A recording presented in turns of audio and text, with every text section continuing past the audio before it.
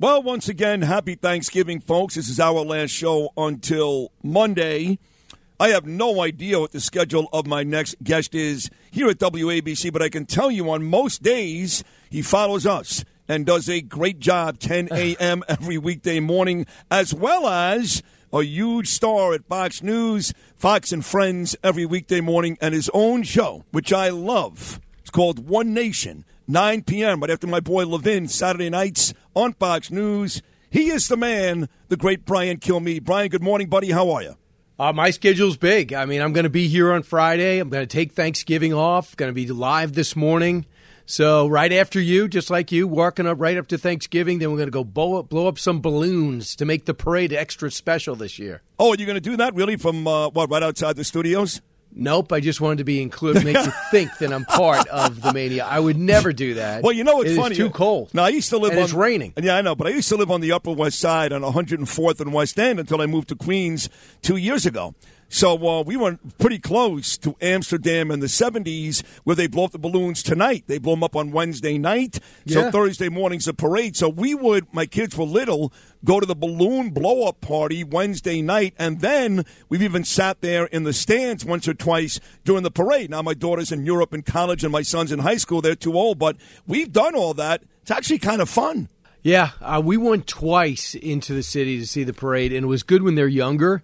But it's probably the last place I want to be. Now we find out, hey, by the way, we might have a greater chance of a terror attack. Fantastic. Who would have thought that? Yeah. You open the border wide up, let 100,000 people we don't know sleep on our streets and take over our hotels.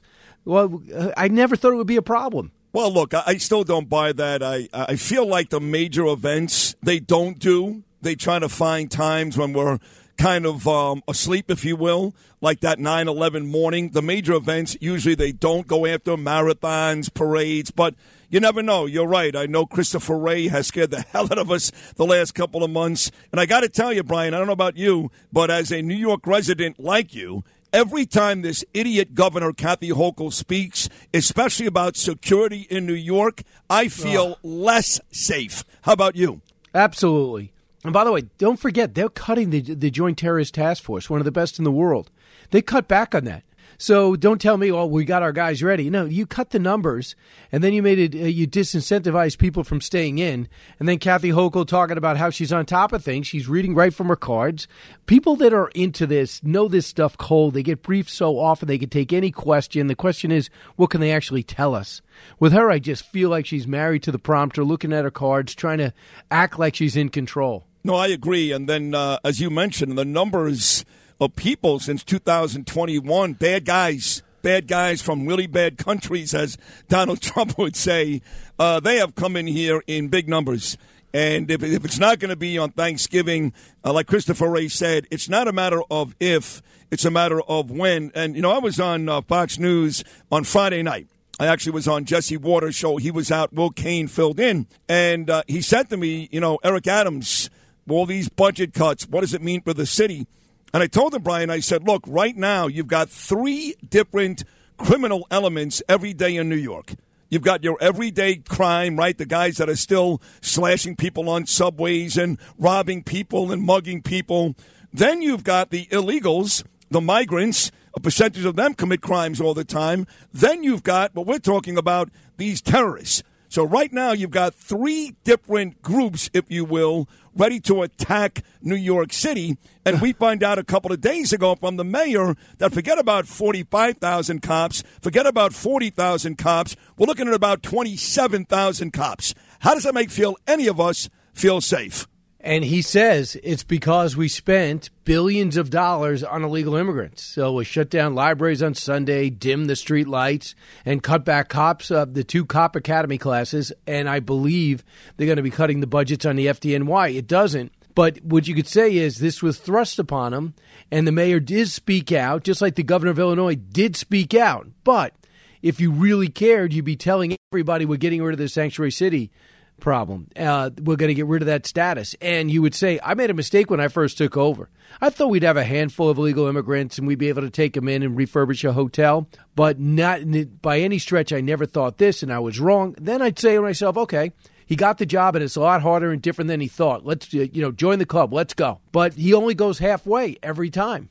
I agree with you because If you've had an accident, trust Gabo Law. Personal injury and medical malpractice attorneys with decades of experience who will provide the attention you deserve and deliver the best possible results in the shortest amount of time. Gabo Law has recovered millions for their clients and will be able to help you. But don't take our word for it. Read all of their 5-star reviews from former clients on Google, Avo, and Facebook. Call Gabo Law today at 800-560-0214 for a free consultation or email at info@gabolaw.com. Gabo Law, where winning is no accident. the truth is, like I said to Will, it is partly his fault. Like you said, when all this started happening, he was quick to say, come on, we're a sanctuary city. Don't forget, when the first couple of buses arrived here, Brian Kilmeade, he was out there shaking hands. He's the guy that put him in 4-star hotels while American homeless are sleeping in the streets. Some American veterans are sleeping in the streets. So I asked Rudy Giuliani yesterday on my show, Rudy, the greatest mayor ever, I said, what would you do now? And he said, Sid, I'll tell you what I would do. I would put these people back on the buses and send them to Washington, D.C. Eric would never do something like that because, A, he feels like it's inhumane, which is bull. And second of all, he has to still kowtow to the Democrat Party. So every once in a while he speaks like a Republican who makes sense, but most of the time his actions are a Democrat that is destroying this city. Is that fair to say? Yeah, what he's doing is not stopping the city from being destroyed. I thought de Blasio was actually doing things to destroy the city. I think that when he's not stopping the things that are happening the way he can, that's what frustrates me. You see him understand the problem. Like, you know, with Joe Biden and his green push and the massive deficits and his timid way of running our military and this DEI, all negative things to hurt our country. Sometimes I think the mayor totally gets it, but someone almost, I feel like he gets to him and says, you can't do the right thing. You just can't do it. But I feel like he knows how to do it. At one point, he's got to say, I'll be a one-term mayor. I'm just going to do the right thing. I'll lose the party machine if I have to. I'm just going to do the right thing. And I believe that he must be also understanding that if he does that, he could probably still win re-election because so many Republicans want someone to be effective. And they're tired of looking around and seeing this whole thing fall apart. There's a lack of logic with our politicians. There's no more hard decisions to make. There's no more practical politicians in there with their hand on the steering wheel anymore. I mean, some of these decisions are just idiotic that they're making. I mean, letting the people out of prison, never adjusting it, weakening our laws, cutting back on cops, diminishing their ability to do their job, and you wonder why crime and the American lifestyle is going down. There's just a lack of logic. He shows us that he can do it, but then he pulls back, which adds to the frustration. This is Brian Kilmeade, Bottles Me, 10 a.m. every weekday morning right here on WABC, Fox and News, and, of course, his own show, 9 p.m. Saturday nights, One Nation. So are you still, talking this crap like other folks that Ron DeSantis still has a chance and Nikki Haley still has a chance and we're still a couple of months out from Iowa and Trump is going to prison and blah, blah, blah? Or are you finally going to say what I've been saying? It's over. It's over. Trump won. No, it's not over. But Trump's in a good position. You can no longer say that Donald Trump can't win the general. And I think his opponents have stopped saying it because he's on top in the last 4 polls. But I do not think that you ever, before the game starts, give anybody the victory. And the game has not started. We got a few weeks until Iowa. After Iowa, if he trounces, the field thins into New Hampshire. Right. If he wins again, does Haley stick around to South Carolina? DeSantis will not do well there. And if she is close in all 3, she sticks around for the long haul.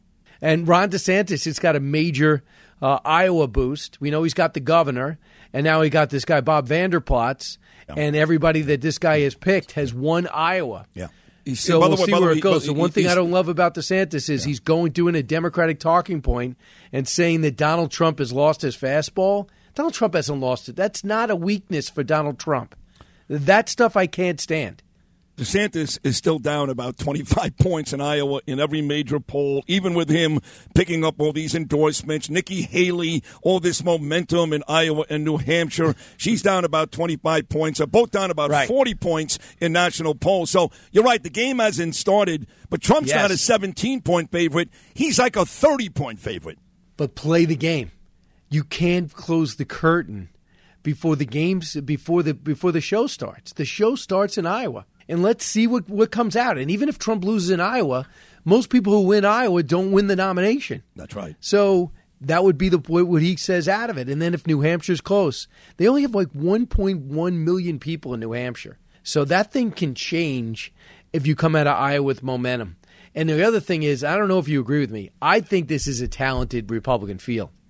So it's not like Dennis Kucinich and Bernie Sanders, these niche crazy candidates that are just out there to make us laugh.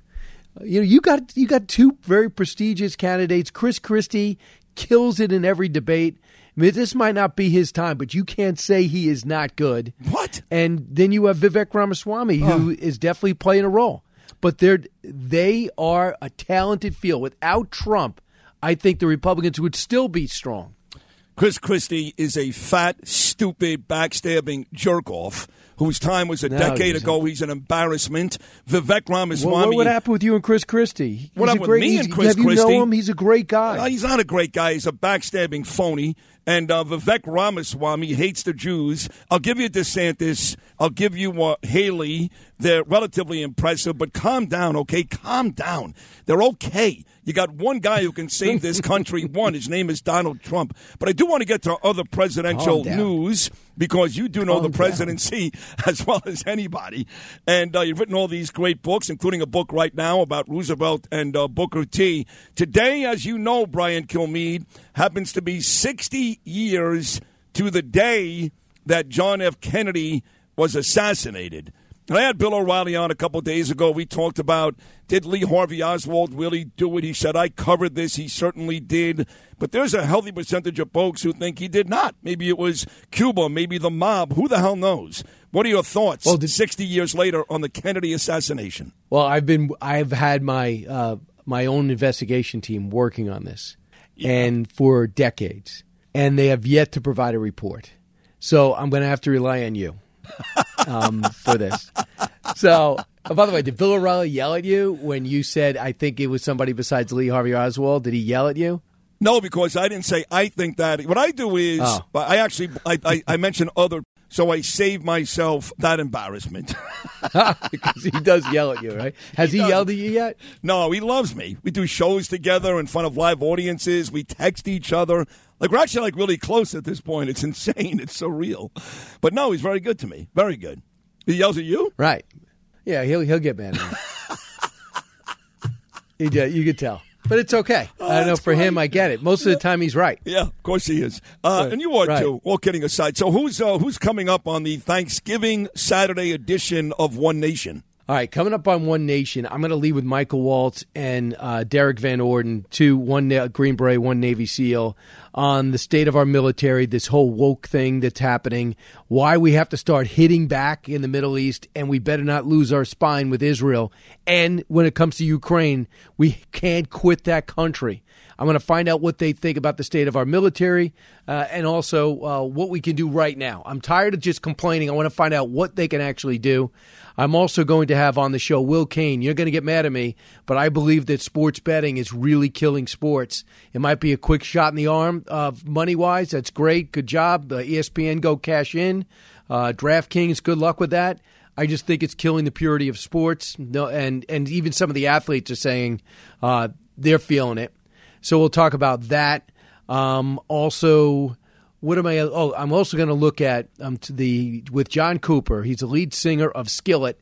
He takes on this woke society and talking about how to get change the mindset of our kids who now love Bin Laden and love Hamas. So we're tackling that. And, of course, the big story over the weekend, Saturday at 4 o'clock, I'll be in West Islip at Barnes & Noble, and I'll be signing the only Long Island appearance. You might see me on Long Island, but it might be on a train or going to the supermarket. But I'll be signing books one time, 4 o'clock on Saturday, Teddy and Booker T at the Barnes & Noble in West Islip. Just go to BrianKilmeade.com and make a reservation. That sounds awesome. And I don't disagree with you about the Will Kane segment, sports betting. I mean, I bet on sports most of my life, but I'm a little annoyed by it at this point. I mean, every single commercial break is a FanDuel this and a DraftKings that. And for me, it's actually too saturated. It's become too much. I understand states like Nevada, New York, New Jersey are starting to bring in some serious revenue. That does help. But I don't disagree that it kind of takes away from the game when every single play you can bet on, their odds. I think it's kind of silly. But in the end, Brian, happy Thanksgiving to you. This show has done very, very well, my morning show. And I really believe that your weekly appearances are part of the major reason why. So I'm very, very thankful this morning for my friend Brian Kilmeade.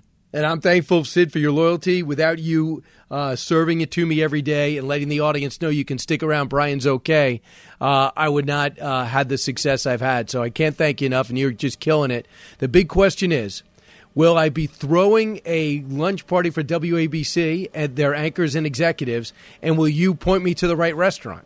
Well, I did last year. Last year was great. Remember, I was walking the wrong direction? Yes, you did. You went the wrong way, and I found you. We went to that great steakhouse, actually, Bobby Vance. So I'm looking forward to it this year. Whatever it's going to be, Brian, it's going to be fun. Happy Thanksgiving. Have a great weekend. And I meant what I said. I think you're terrific. You really are. We'll talk again next week, buddy. Thank you so much. All right, stay within yourself, Sid. Go get him. All right, Brian, there he is. Follows me every weekday morning right here on WABC at 10 o'clock. And, of course, Fox and Friends on Fox News every weekday morning at 9 p.m. after Mark Levin, Saturday nights on Fox News One Nation. He's my friend, Brian Kilmeade. We'll come back with more on Sid and Friends in the morning. A very exciting 2 hours about to come your way.